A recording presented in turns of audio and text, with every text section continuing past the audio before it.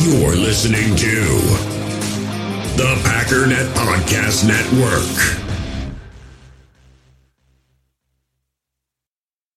With threats to our nation waiting around every corner, adaptability is more important than ever. When conditions change without notice, quick strategic thinking is crucial. And with obstacles consistently impending, determination is essential in overcoming them. It's this willingness, decisiveness, and resilience that sets Marines apart. With our fighting spirit, we don't just fight battles, we win them. Marines are the constant our nation counts on to fight the unknown. And through adaptable problem solving, we do just that.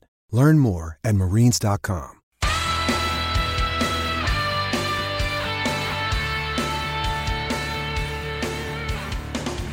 Ladies and gentlemen, welcome once again to the Packernet Podcast. I am your host and resident fanalist, as always, Ryan Schlip. Check us out online, packernet.com. Find me on Twitter, pack_daddy. Today is the day, ladies and gentlemen. Unfortunately, it may as well just still be tomorrow, because it's going to be the longest day in history, which, other than the fact that tomorrow's Monday, which means you're just never going to have to go to work again, this is a horrible situation.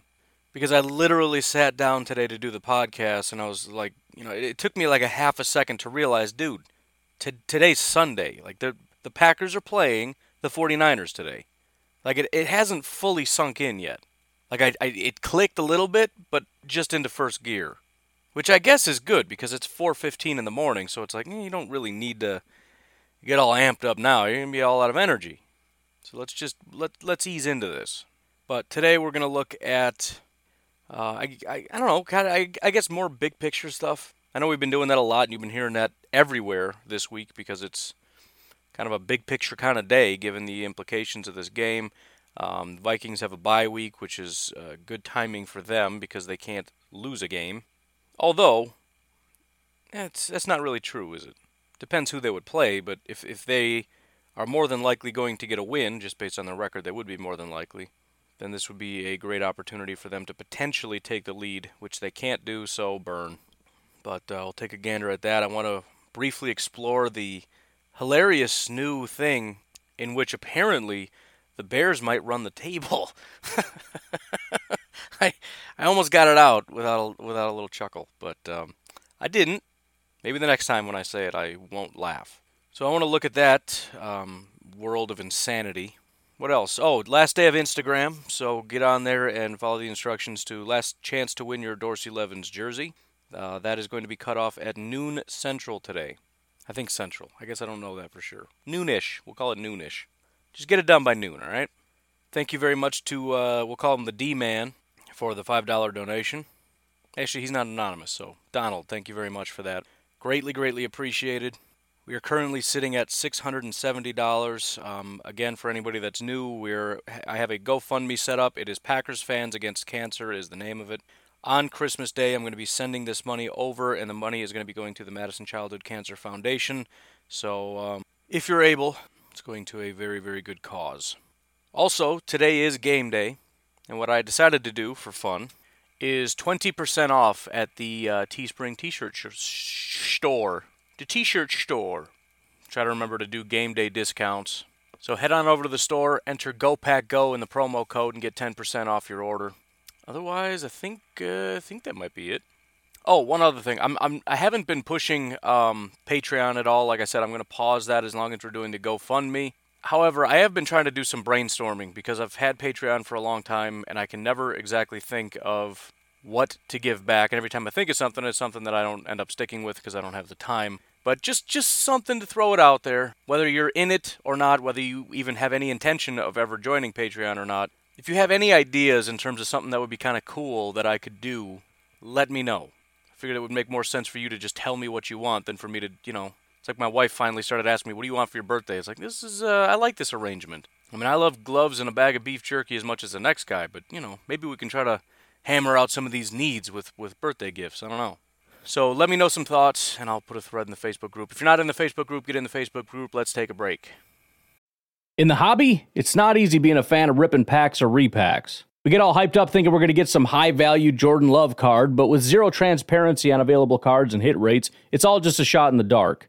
Until now, introducing slab packs from arenaclub.com, the only repack that provides real value, a complete view on all possible cards and clear hit rates for each one. Now when I buy slab packs on Arena Club, it finally feels like I know what I'm getting.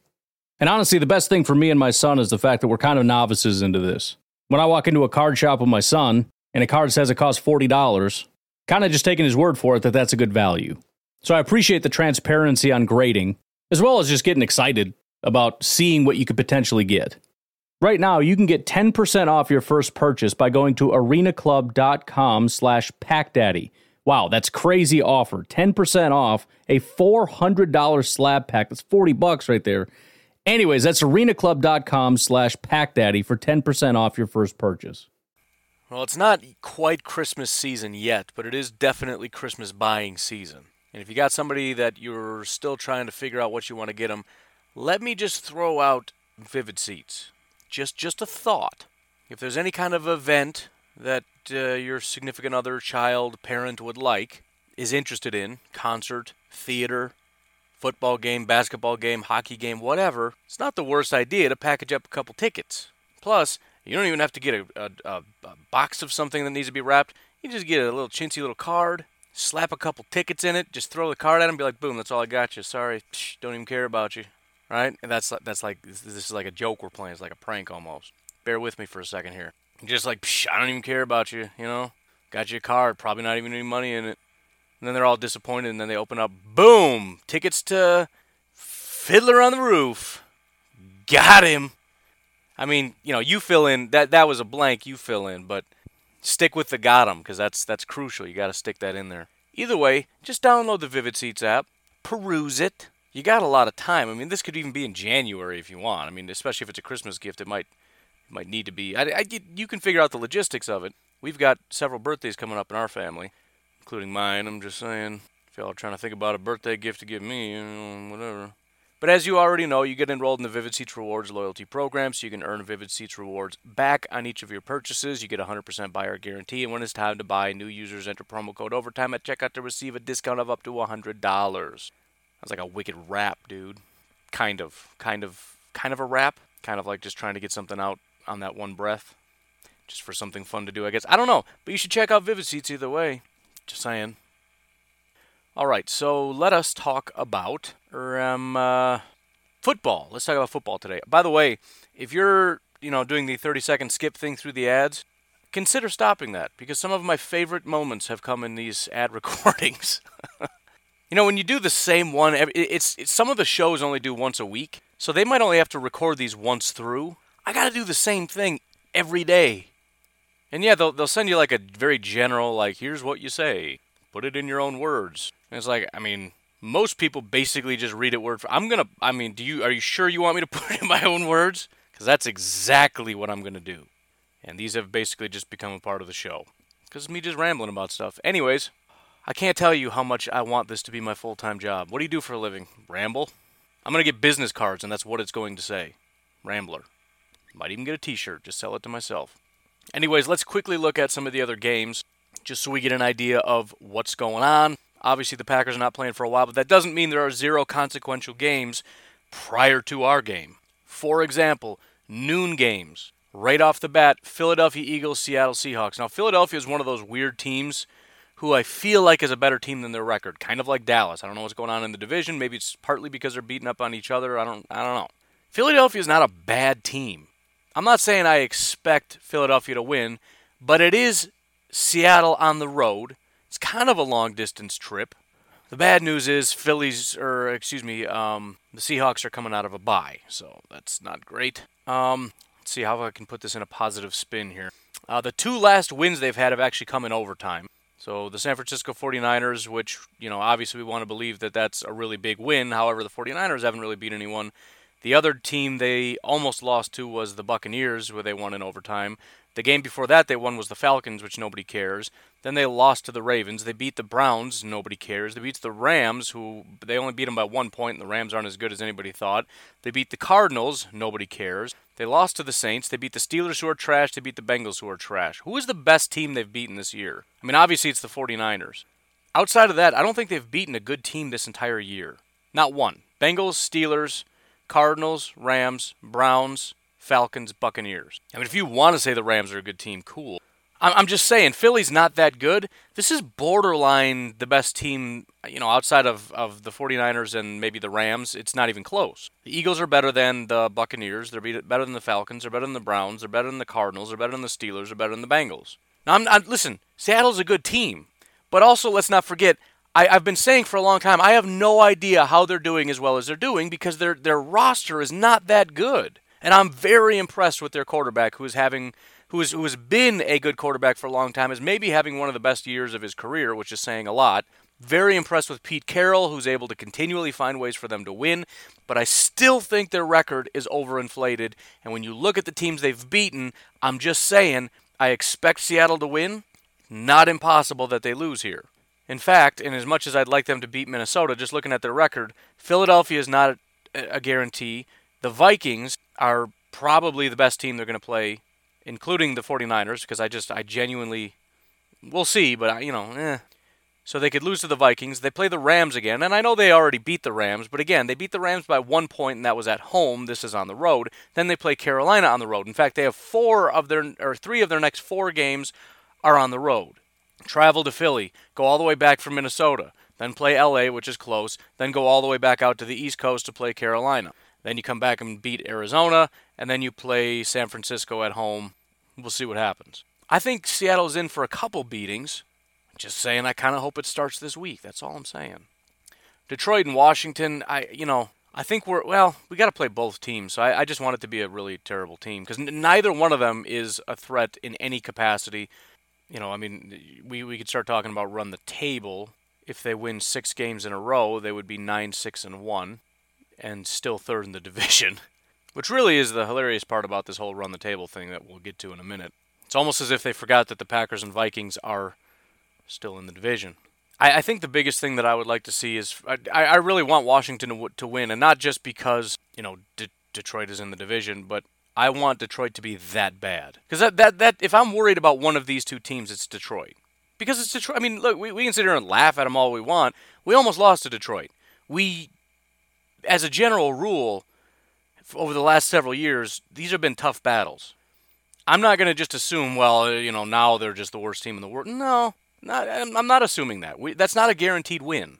And I'd like this to be as guaranteed as possible. Now, the biggest issue with all this is that Matt Stafford's not playing, and presumably he will be back for the Packers game. That's definitely not guaranteed, and they may just hold him out because what's the point?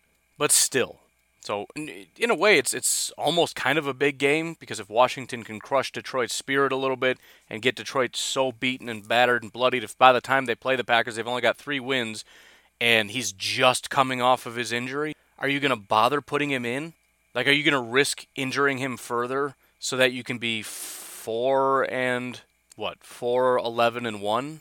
So yeah, I want Washington to win a lot. I don't want them to look competent when they win. I just want it to be that the Detroit Lions are so bad. Does that make sense? Oakland and the Jets are kind of irrelevant, other than the fact that Oakland is about to be 7-4. What in the world is going on there? By the way, I've been holding off on my criticism of John Gruden. I've been saying for a while I want all of this to work, because this is what a guy is supposed to do.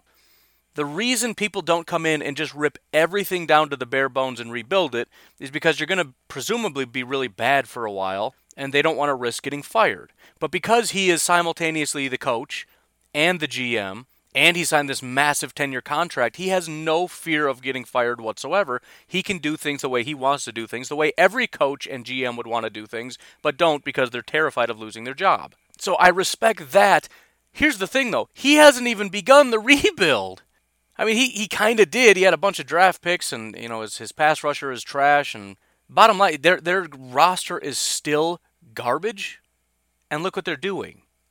I mean, I would love for everybody laughing at John Gruden to just kind of stop and look at this and tell me, is he still a joke? Like, I fully believe Mike Mayock is a joke. I'm going to stand by that. I mean, I like Mike Mayock as a TV personality. As a GM, I believe he's a joke, based on what I have heard from sort of inside people who know the scouts that walked out of the rooms saying this guy's a joke. When your own scouts are saying that this GM, who's supposed to be above us, does not know how to scout, it's not a good thing for the organization. But they get the news media on their side, which is a massive benefit. I'm sure Mike Mayock will learn stuff over the course of his, how to actually scout and stuff. I mean, I'm not trying to be mean. He just legitimately does not know how to do it. He was a football player. He played professional football for 1 year in 1981. Then he went to play in Canada because he didn't even finish out his year with the Steelers. He played 2 years with the Giants, like I think as a practice squad guy.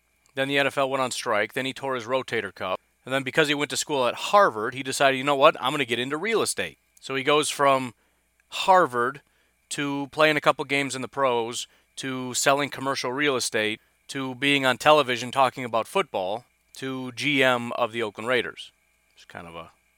So they're, I guess. And, obviously he's learning a lot of stuff, but I just want to be clear because I know Mike Mayock is one of the most respected guys on television, and rightly so, because he's smarter than a lot of the other guys who have never done anything regarding anything with football other than be on television. But we kind of act as though Mike Mayock is he used to be a GM, and he was all these things, and he was a football player. Like, he's got 17 years of NFL experience. No, he's got basically zero.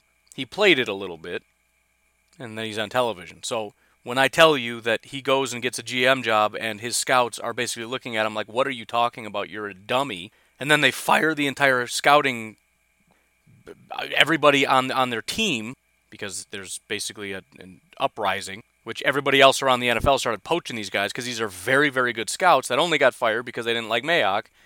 Anyways, I'm rambling here, but it's kind of a mess. But the whole point that I'm trying to get here, John Gruden, he doesn't have a GM. I mean, he's technically the GM anyways, but he doesn't have like a legitimate GM that's good at his job. He doesn't have a really good quarterback. He doesn't have pass rushers. He doesn't have wide receivers. His offensive line is pretty mediocre. He doesn't really have a defensive line or linebackers or safeties. But they're going to be a 7-win team, 7-4, after they, stomp out the Jets. It just blows my... I mean, as far as... And the reason I'm kind of fascinated by this is I try to understand like big picture stuff. And I'm getting a lot better at it since I've been doing this podcast and understanding, kind of seeing things coming because I understand how things work. Oakland is its own little case study because I don't know what is going on over there other than to say John Gruden's a genius, which nobody wants to say because a lot of people are still in the like John Gruden's a joke phase because he's a caricature. People mock the way his faces look and all this stuff. But let's also not forget when I did an episode talking about Matt LaFleur and how historic it would be if they won a Super Bowl because I think the only team ever in the history of football to go from having a losing record to getting a new head coach and that head coach taking you to a Super Bowl and winning it was John Gruden. Only coach, I believe, was the summary. I don't remember. Probably should. It was half the reason I did the thing to begin with. But there was only one time in history a person took over as a head coach, the team had a losing record, and then they went on to win a Super Bowl. I believe it was the very next year. Maybe it was 2 years. I don't know. There were about 5 or 6 coaches who took over and won Super Bowls in their first year, but they took over winning teams basically after a guy got fired or retired because of whatever reason. So it was already a really good team, and they just, they were able to get them to the Super Bowl. So again, coming back to the point, John Gruden is really impressing me so far. And we'll see how it goes, but it's crazy. I mean, it's similar to what Seattle's doing, except he doesn't have Russell Wilson, and I mean, he came out of nowhere. Apparently, he's been paying attention because whatever he's doing is working. Either that, or he's such a throwback that nobody knows how to handle this. Either he came in and he actually has been paying attention and he put together a scheme that fits in perfectly with today's NFL, or he's still running like the 2001 Tampa Bay Buccaneers, or 2002 he took over.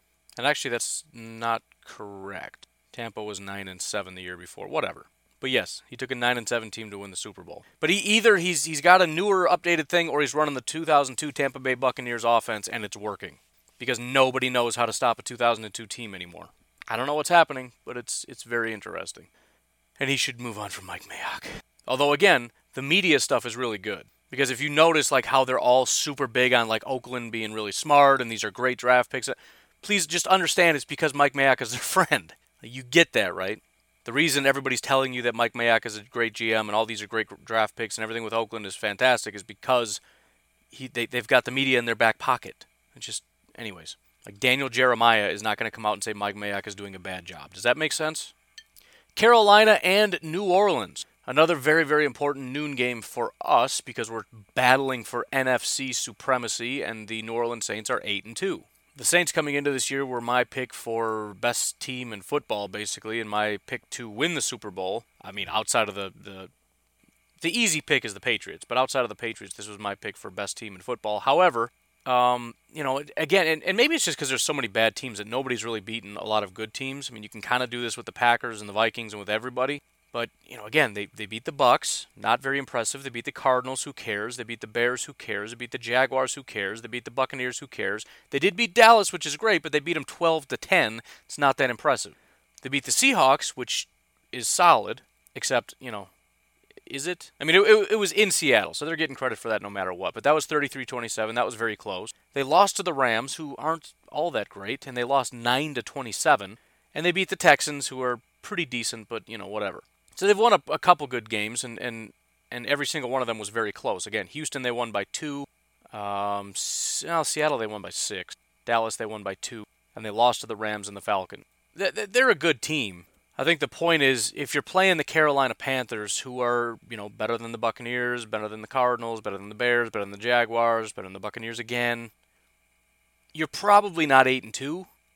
You might be 6-4, 7-3. I think that would be kind of an interesting metric to create. What would your record be against a team that has a certain record? I want to look into that. Not that you would know for sure, but you could figure that out. I can figure that out. Needless to say, we're rooting for the Carolina Panthers in this game. The Saints are -10, which I think is just absolutely absurd. PFF has them -11.1. Why? They won 2 games by 10 or more points. No, it was 3, and they were recent games.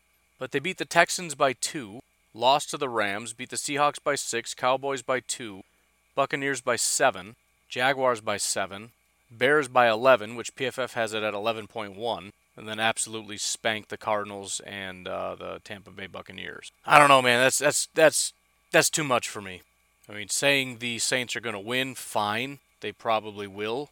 By 10 or more? I don't know about that, Chief. Certainly wouldn't take that bet. But that's an important noon game. Miami-Cleveland, don't really care. See, it's weird because part of me wants Miami to win because I want to laugh at Cleveland, but I don't even know where that came from because I used to root for Cleveland. Something has happened, like from a PR point of mind, it's really kind of interesting because I feel like most people kind of liked Cleveland insofar as you really respected their fans and you wanted them to just have one. Something has happened this year that everybody hates Cleveland, which is weird. Like, everybody hates Baker because he's just kind of a doof. I said doof with an F. I mean, I kind of like Baker. I mean, I liked him coming out of college. I liked his demeanor and attitude, but it's just, I don't know. And then Odell Beckham, nobody likes because he's just a cocky, arrogant person, and everybody's enjoying watching him not have a good year. Maybe it's the fact that they went out and bought everyone and just thought that they were going to dominate everyone, and it's just not working. And it almost, like, it didn't even occur to me that Myles Garrett played for the Browns until I talked to a Browns fan yesterday, and we were just talking about the draft, and I mentioned how they, I was like, well, you got to get Javon Kinlaw because you're going to need a pass rusher now that you lost Myles Garrett, and it dawned on me, they might actually be losing Myles Garrett, like losing. Probably not, but just imagine that.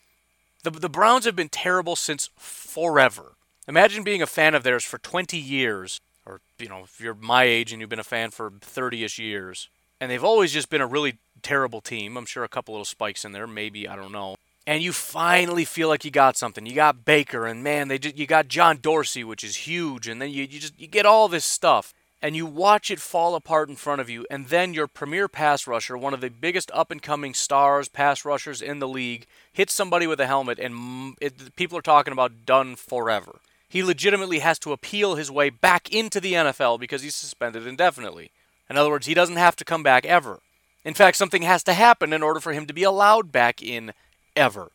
What a horrible thing. I mean, it just dawned on me like how horrible this was for Browns fans, and I instantly started feeling bad again. So I guess I want the Browns to win.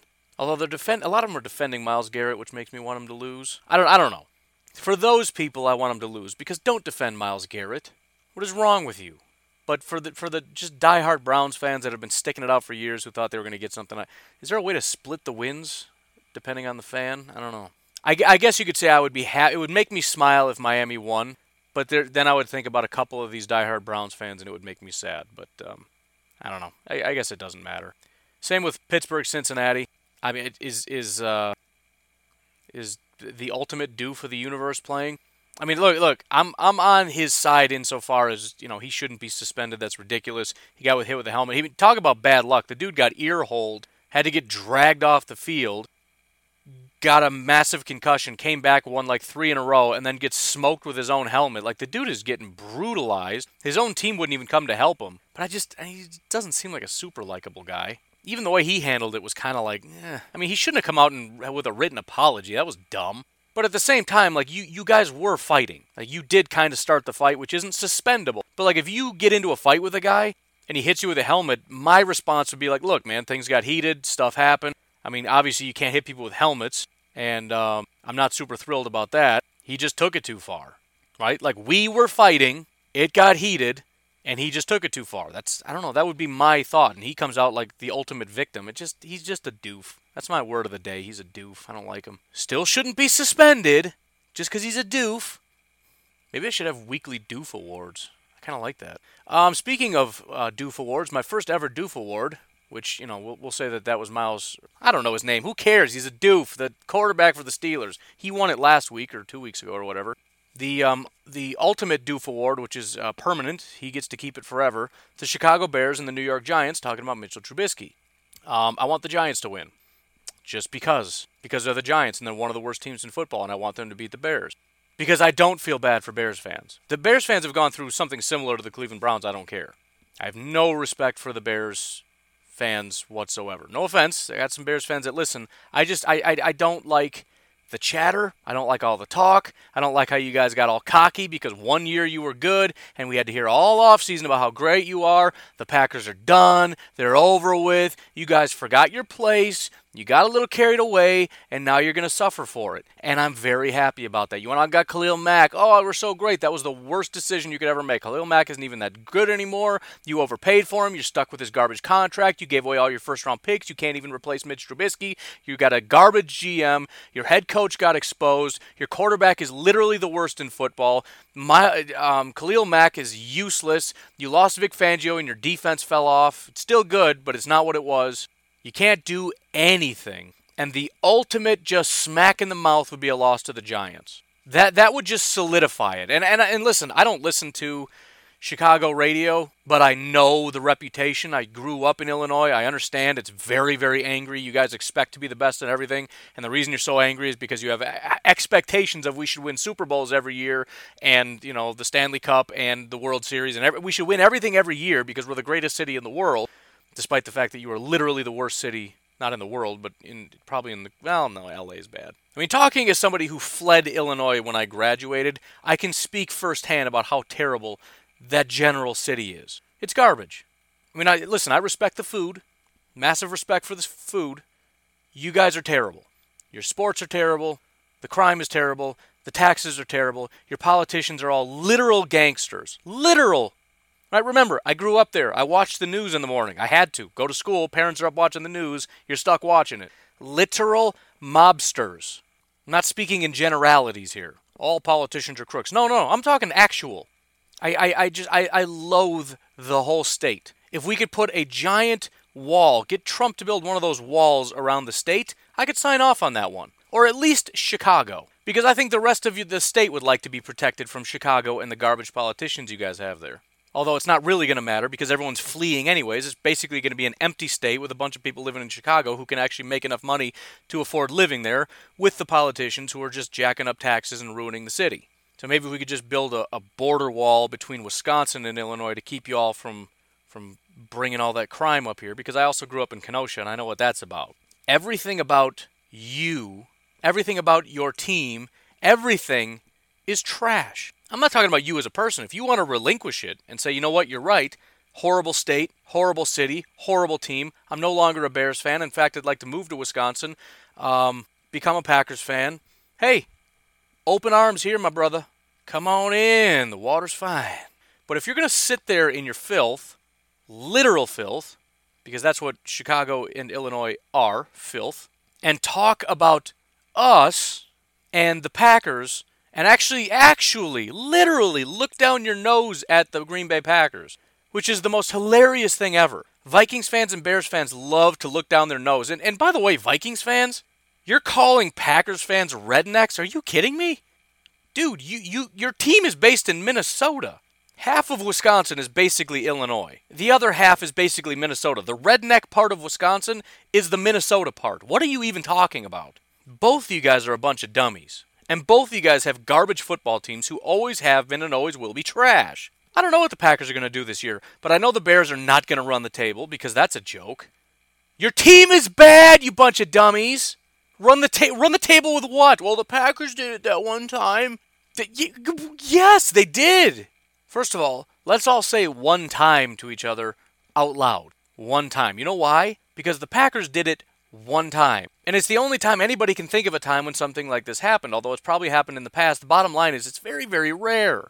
Let's also remember that we're talking about Aaron Rodgers, right? Eddie Lacy. I mean, you could laugh at the fact that he's fat and all that. He was a good running back. Jordy Nelson, Devontae Adams, Randall Cobb. Does that ring a bell? Jared Cook, Ty Montgomery, James Starks. So yes, the Packers were 4-6. They went on to win out the rest of the year, go 10-6, and make it into the playoffs. Here's the thing, though. They won out and still needed a little bit of help, because 10-6 is not a guarantee of anything. Here's the other problem. They played Philadelphia, scored 21 points. They scored 27, 21, 38, 30, 38, and 31. The last 4 games, they scored more than 30 points. I'm trying to find one parallel here. By the way, the Packers beat the Bears twice that year. So, I'm just saying. Already behind the 8 ball on that one. But here's the thing. There is no parallel. Your team basically, it was somewhat of a fluke. And let me lay this out for you, because I think this caught you by surprise, because you should have been listening to this podcast a long time. I did lay this out for you, but you weren't listening. So let me just do this for you. And listen, this is what I like to do. Analyze things as they are, because part of the fun of football is analyzing the process. Now, as a Packers fan, I just want to be great all the time, but there's something to respect about the process of, okay, here's where we are. How do we get to way up there? I mentioned just to the point of nausea, 2 things about the Bears that everybody listening will hear this and roll their eyes, because I said it so many times nobody wants to hear me say it anymore. Number 1, I said over and over and over. I did about 4 podcasts specifically dedicated in the offseason to how bad Mitch Trubisky is. Mitch Trubisky's a bad quarterback. Nobody wanted to listen, but I told you all that. Again, I'm just laying out my bona fides so that you understand that I can actually help you. Don't listen to your sports talk garbage. They don't know what they're talking about. They think you're great and you're going to run the table. They're a bunch of dummies. Let me help you out. I'll tell you what you need to start rooting for. Number 2, I told everybody that this defense was overinflated. It was a bubble about to burst. Because if you just look at the individual components, you had half of your defense playing at an unsustainably high level. Guys who are never, ever, ever going to be able to stay at that high of a level, because essentially, let's look at it from a PFF standpoint. You got a bunch of guys that are, just to give you an idea what it looks like, anybody, Akeem Hicks, and I'm just making these up, but I'll go look at him if we need to go there. His grade would be something to the effect of 71, 75, 72, and then this year, 91. He's not a 91 type player. He's a 72 type player. But something crazy is going on. And that was half the defense looked that way. These are good, not great players who are playing at an elite level. That is entirely unsustainable. Even if Vic Fangio stays, it's unsustainable. But the moment he left, it was game over. Because whatever magic secret sauce was making these guys, Prince Amukamura was the best example, because he's got about 11 years of being a good, not great, somewhat mediocre football player who is suddenly, I think, like a top 10, possibly top 5 corner in the NFL. Unsustainable.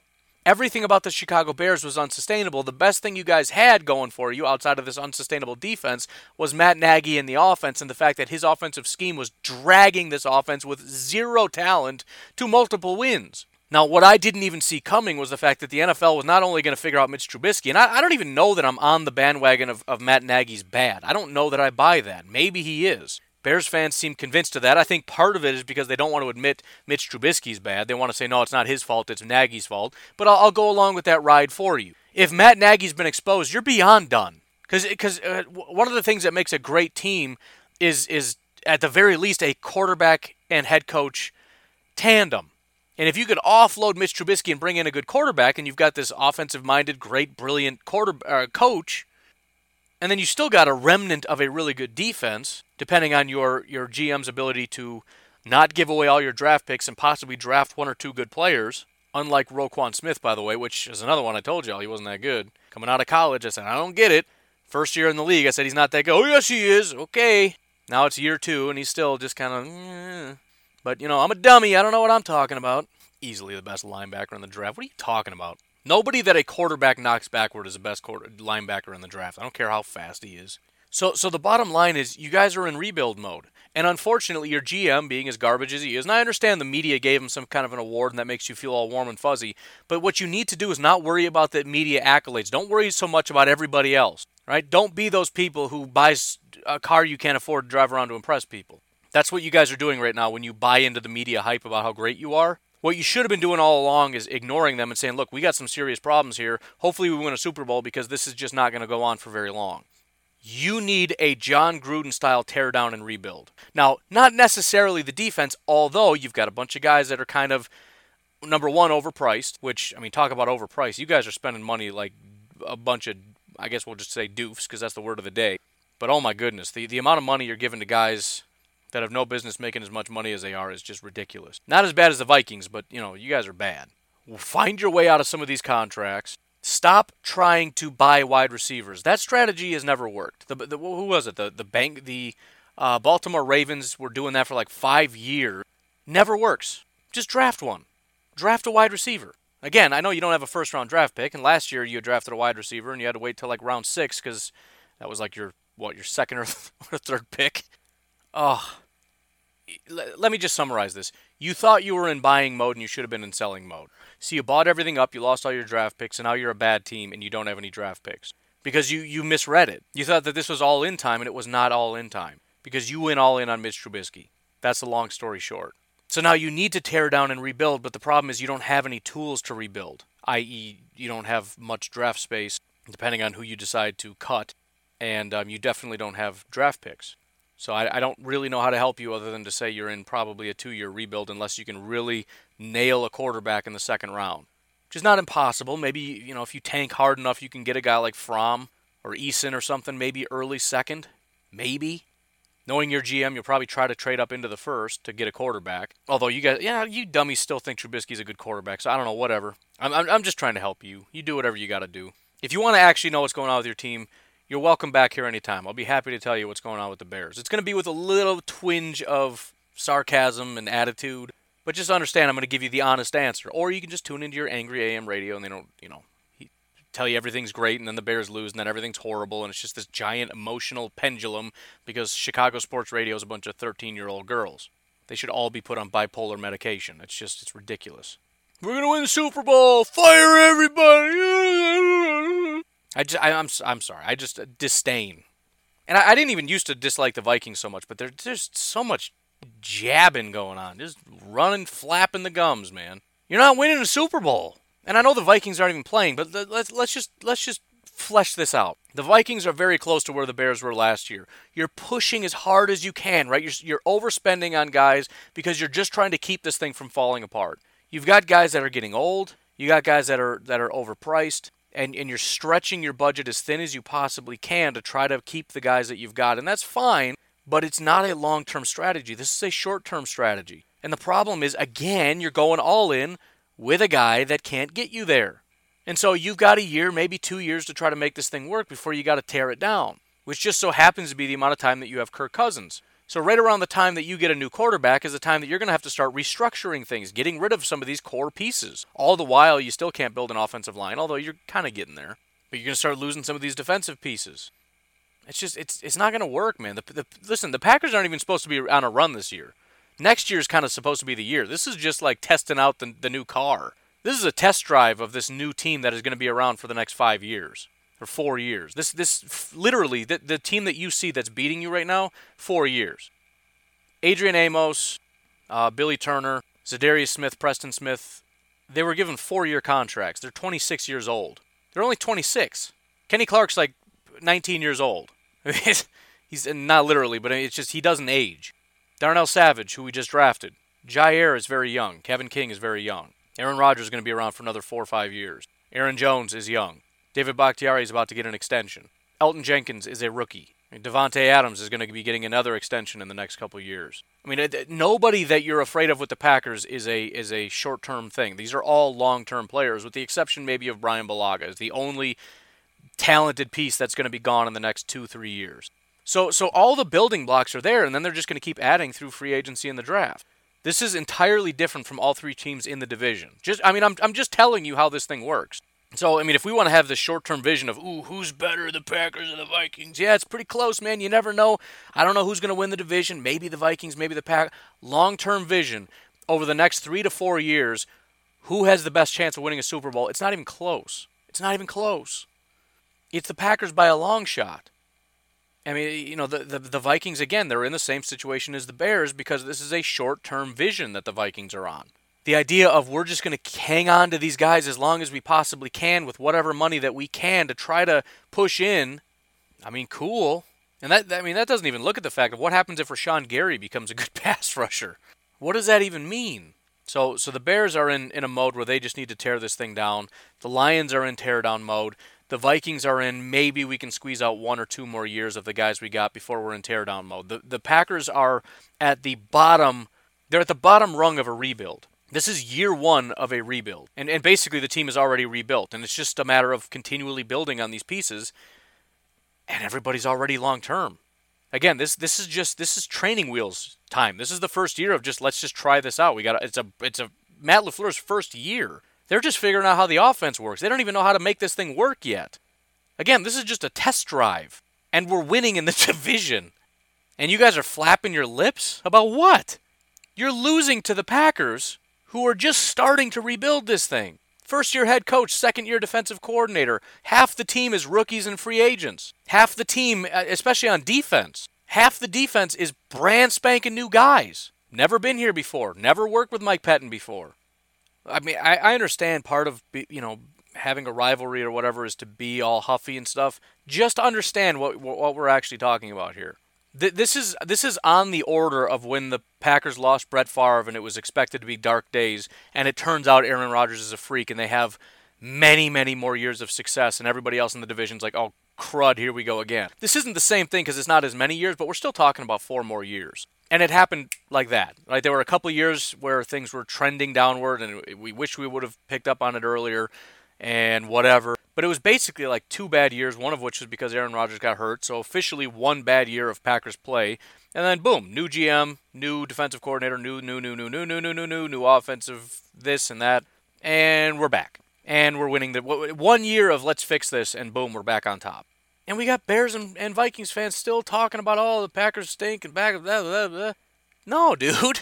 The Packers just dominate the division. That's it. And yeah, maybe you're going to win the division. That's cool. Guess who's going to be better next year and the next year and the next year? Packers are going to stay on top. So I would implore you, Vikings fans in particular, not that you have any control of the team or I do or whatever, but if you're going to win the division, you better do it this year. That's all I can tell you. This is a very good opportunity, and it may be your last one for a while. So please, if you're going to do it, get it out of your system now. If you're ever going to hoist a trophy, this is your year. Again, maybe you got another year in you next year. I don't know. I'd have to look a little closer. That's more of an off-season type thing to analyze. But, yeah, I don't know, man. The clock is ticking. I mean, not for us, but for you it is. Anyways, I forgot to take it. I've been forgetting the second breaks. Let's take a break now, and we'll go through the rest of the games and whatever. We all have smartphones, and we all know they're pretty amazing. But they also can be amazingly distracting, especially when we're around other people. So US Cellular wants us to reset our relationship with our phones by putting down our phones for $5. That's right, a company that sells phones wants us to put down our phones. And to see what we find, learn more at uscellular.com/built-for-us. Hey, it's Kaylee Cuoco for Priceline. Ready to go to your happy place for a happy price? Well, why didn't you say so? Just download the Priceline app right now and save up to 60% on hotels. So whether it's Cousin Kevin's Kazoo Concert in Kansas City, go Kevin, or Becky's Bachelorette Bash in Bermuda, you never have to miss a trip ever again. So download the Priceline app today. Your savings are waiting. Go to your happy place for a happy price. Go to your happy price, Priceline. All right, that felt good. Let's continue on. Denver and Buffalo, nobody cares. I want Denver to win just because I want to expose the fact that Buffalo's not that good. On the other hand, I do desperately want somebody in the AFC East to be good at something, so maybe Buffalo being good wouldn't be the worst thing. I don't know. Who cares? Tampa and Atlanta, I really want Tampa to win because there's a part of me that's scared that Atlanta's back. Not that even if they run the table, it's going to matter. But, we've seen what a good Atlanta team is, and I'm just confused as to why Atlanta ever got bad to begin with, other than they need a head coaching change. And I understand there's pieces and components. They need a pass rush. They need this or that, but there's no reason for a team that was unstoppable to completely fall off, especially their offense. We don't have a pass rusher. How do you go from the best offense I've ever seen, ever since maybe, I don't know, last year's Chiefs or 2011 Packers, whatever. Just unstoppable offense to we can't do anything because you don't have a pass rusher. That doesn't make sense. So Tampa smacking Atlanta back down and them being useless would be great. Jacksonville, Tennessee, two of the most teams I can think of. And I know there's teams that are worse. But I just feel like it just feels like a mess. There are certain things, because I like analogies. Think about like a knot when you're fishing. All right, there's a knot in your fishing line, and there's some that are just so bad that it's like nope, and you just take out the snippers, snip it, and just pull out some more line, good to go. These are just, it's not that bad, but you probably should just cut the line, but you just don't want to. Because it's like, I can get it. But you're not going to get it, man. Both of these teams are just like, I don't even know what you do here. They're just stuck in that. Let me put it this way. The Cincinnati Bengals being 0-10 right now is the best thing that's happened to the Bengals that I can remember in the last 10 years or whatever. I don't remember anything even ever being better for the Bengals than this. The problem with the Bengals is that they've been mediocre for so long. They've been picking at pick 12, 13, 14, 15 for 10 years with a quarterback that's just good enough, but is kind of terrible. They've had flashes of really good defenses, flashes of course, A.J. Green, and just enough to keep them at the status quo, which apparently is what all they want anyways, just enough to get to sell tickets and make money and not get fired. Just pathetic. Being 0-10 is exactly what this team needs because they just need a fresh start. Now, the biggest problem that they have is Chase Young, because the smart thing to do is this. You've always needed this. You've needed to tank. You're right at that point when you need to get rid of Andy Dalton. You need a new quarterback. This is perfect. It's a great quarterback year. Elite level quarterbacks. You need a quarterback. You're 0-10. You get the first pick. Everything's perfect, but there's this little enticement. What about Chase Young? Best pass rusher the NFL's seen in 10 years. Maybe one of the best of all time. Don't take the bait. Even national media people are out there saying, oh, yeah, you can't pass on Chase Young no matter what. I don't care who it is. Nobody's passing on him. Great. Don't take the bait. This is not going to fix your team. A good pass rusher is not going to fix your team. You don't have a quarterback. Nobody ever got dragged to the Super Bowl by a pass rusher. Ever. You can't sack your way to 30 points. It's not a thing. Don't take the bait. Let the people who have the second pick, which, by the way, the Giants need to continue losing the rest of the year because if they can get Chase Young, it's game over, man. I've been on this bandwagon of the Giants aren't that bad for some time. If they get Chase, it's also another reason why I don't want the Detroit Lions to lose too many games because that would be a nightmare. Let's keep Chase Young as far away from us as possible. That's actually something else to consider. I want Detroit and Chicago to win just enough games to get a mediocre pick. Because if they're high enough to where, all of a sudden Detroit gets Tua or something to that effect, maybe they're not even that good at quarterbacks anyways. I just watched a college game yesterday. I was watching, I think, Jerry Jeudy. I'm trying to get the wide receiver list down. And, man, it was just, Tua was not doing him any favors. I know it's just one game, but it's like, what is the appeal here? This guy is not good. But, it's one game. Even Jerry Jeudy was probably not his best game either. But that's another aspect here. Let's not want Detroit and Chicago to lose too many games that they end up getting Chase Young and Tua. Like, that's a nightmare scenario. Chicago gets Tua and Detroit gets Chase Young.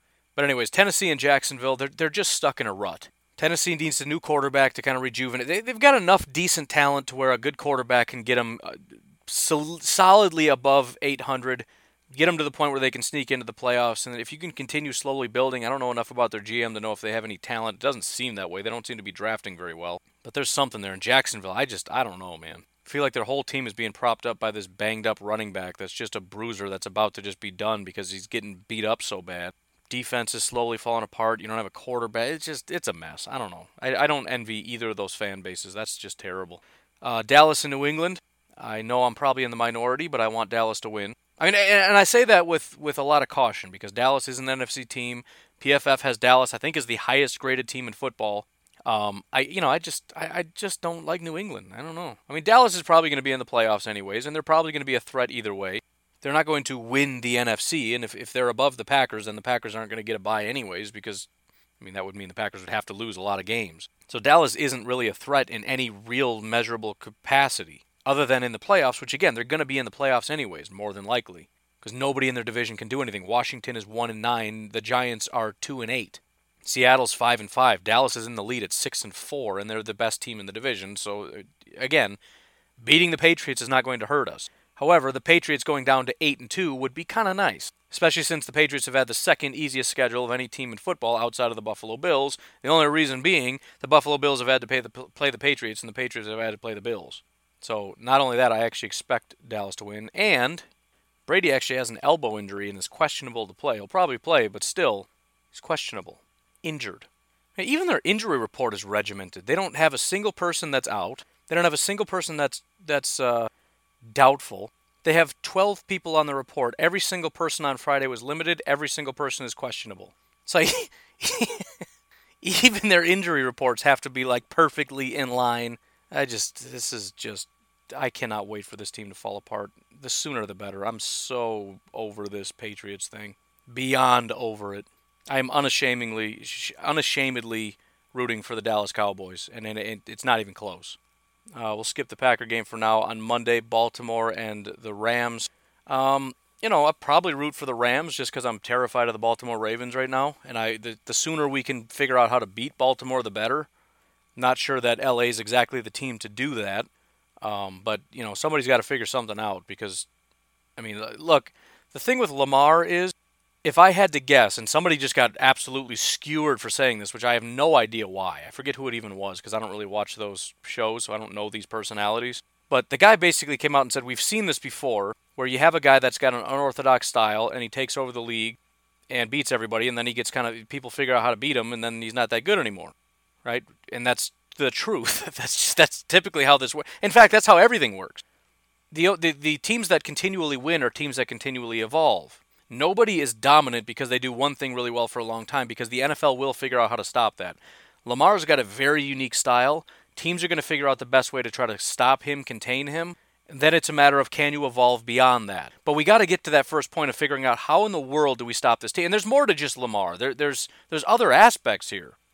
But, I mean, it's just what makes the team so dangerous, and it's why I want teams to figure out at least the best way to try to slow down or contain the Baltimore Ravens. There's, by the way, nothing controversial about that. Zero. Other than people like to be offended, like to think everything's controversial because they just can't stop with the nonsense. That is not a controversial statement. That's just knowing the NFL on a very basic level. If you don't know that, you don't know football. You're just trying to be offended. Get a life. So beyond over that. So eventually somebody's going to need to figure out how to slow down these Baltimore Ravens. And not just that, overcome their defense as well. They have a very good defense. Can you imagine, by the way, I had this thought the other day. Can you imagine how good the Ravens would be if they still had Za'Darius? Oh my goodness. The Baltimore Ravens with Za'Darius Smith. That's just ridiculous. And it's all of a sudden very clear, which, by the way, we have a very good GM. Vikings fans, Bears fans, if you haven't checked out, you want to know what a very good GM is, check out Brian Gutekunst. They, in my mind at the time, wildly overpaid Za'Darius Smith, because if you look at his production up to that point, he was not worth $17 million a year. You look at what he's doing now, it's a steal. And basically, they were willing to pay whatever it would take to get him there. And that's what they did. They said, we will pay whatever it takes to get him here. They offered up, I think that was about what it is, $17 million a year. And based on the production now, which we talked about, I think, yesterday, one of the best pass rushers, I mean, historically, one of the best of all time. I shouldn't say all time. If you look at the top pass rushers and their best years ever, he's kind of operating at that level. Incredible how good he is. And again, Baltimore with him would be ridiculous. So probably going to be rooting for the Rams. I know you're not supposed to because we're in both NFC teams, but again, the Rams, similar to the Dallas Cowboys, are 6-4. They can't surpass the Packers unless the Packers completely fall off, at which point we got bigger problems than the Rams. The Packers have to lose 2 more games if the Rams win out, just to tie. that's a nightmare scenario, because then we're going to be behind the Vikings, going to be behind the 49ers. We're going to be behind a lot of teams.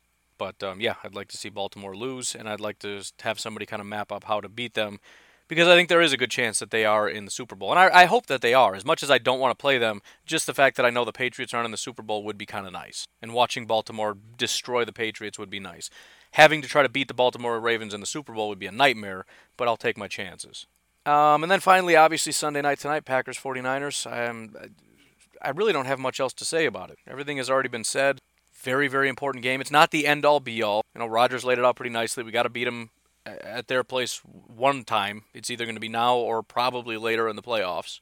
It's not a guarantee, but, the positive side of that, if you lose, is the fact that very likely they're going to be in the playoffs either way. Even if you're a wild card and you lose the division and all that, at the end of the day, all that matters is get into the playoffs and then just find a way to continue to win. Right? This is about positioning. This is about hopefully you win the division. Hopefully you can get a first-round bye, because it just makes the odds of you winning or getting into the Super Bowl and winning it that much higher. But at the end of the day, once you're in the playoffs, it's a new game, man. And the Packers have already done enough pretty much to get in, aside from a complete and total collapse. So it is a big game. Beat the 49ers, and you basically wrote your ticket. Aside from, again, a complete collapse, the Packers win the division, because we can lose to the Vikings and still get in the division. So if you beat the 49ers and basically win out minus the Vikings game, which is a fairly reasonable expectation, you're still going to win the division, because the Packers and the Vikings will have the same record, but the Packers will win the head-to-head. Or excuse me, it'll be tie head-to-head, obviously, because they split. But then the in-division record, the Packers will win, because the Vikings lost to the Bears. Which goes to show you how important these divisional games are. It seems like it's not that big of a deal to lose a game to the Bears early in the season, but you can see now how serious that is. The Vikings could very well, realistically, lose the division race because they lost a meaningless Bears game. Seemingly meaningless. But anyways, that stuff will all, figure itself out. We'll have a lot more answers at the conclusion of this tomorrow. Speaking of, I don't know exactly how the podcast is going to go. I hate late games. I'm probably going to be too tired to be doing a podcast after, and I don't think I'm going to be getting up early. I don't know. I'll leave the alarm. If I want to get up, I'll get up. We'll see. But there may not be a podcast tomorrow morning. We'll see how it goes. Anyways, that's about it, man. I know it wasn't super Packers-centric, but I've already said everything there is to say about this game. I can't really express the importance, and I don't need to. I think everybody understands how big this game is. And I also think there's a component of trying to prove to everybody how good it is, how good the Packers are, because a lot of people just don't buy it. But the same is true for the 49ers. It's a lot of the teams that we've gone through. The Patriots, they're not that good, they haven't played anybody. Seattle, they're not that good, they haven't played anybody. The Saints, they haven't really beat anybody. Yeah, well, that's true of everybody. Because outside of a couple good teams, there's just a lot of mediocre to garbage. So, I don't know. Anyways, is what it is, man. Hang in there. This day is going to drag, and the nerves are only going to keep amping up. Find something to occupy your time, occupy your mind. But, I don't know. Have a good day, I guess. We'll talk to you hopefully tomorrow. I've got set up several of these PM podcasts on this day in history, or on this day in Packers history. So there's going to be several of those, and after this I'm going to set up a few more. It's just kind of a fun thing. If you're interested in that, I'm having a lot of fun listening to them just to see where we were last year. As we get into December, I've got a few episodes from 2 years ago. I don't know where all my episodes from 2 years ago in like November and October went. They might be gone forever. I don't know. But we'll be able to start getting episodes from 2 years ago very soon, so that'll be fun. But it's just a fun way to kind of see where things were and what was going on a year ago or 2 years ago. So if you want to check that out, be sure to check that out. I'm going to be trying to get those out as regularly as possible. Anyways, now you can have a good day, and I will talk to you maybe tomorrow. Have a good one. Bye-bye.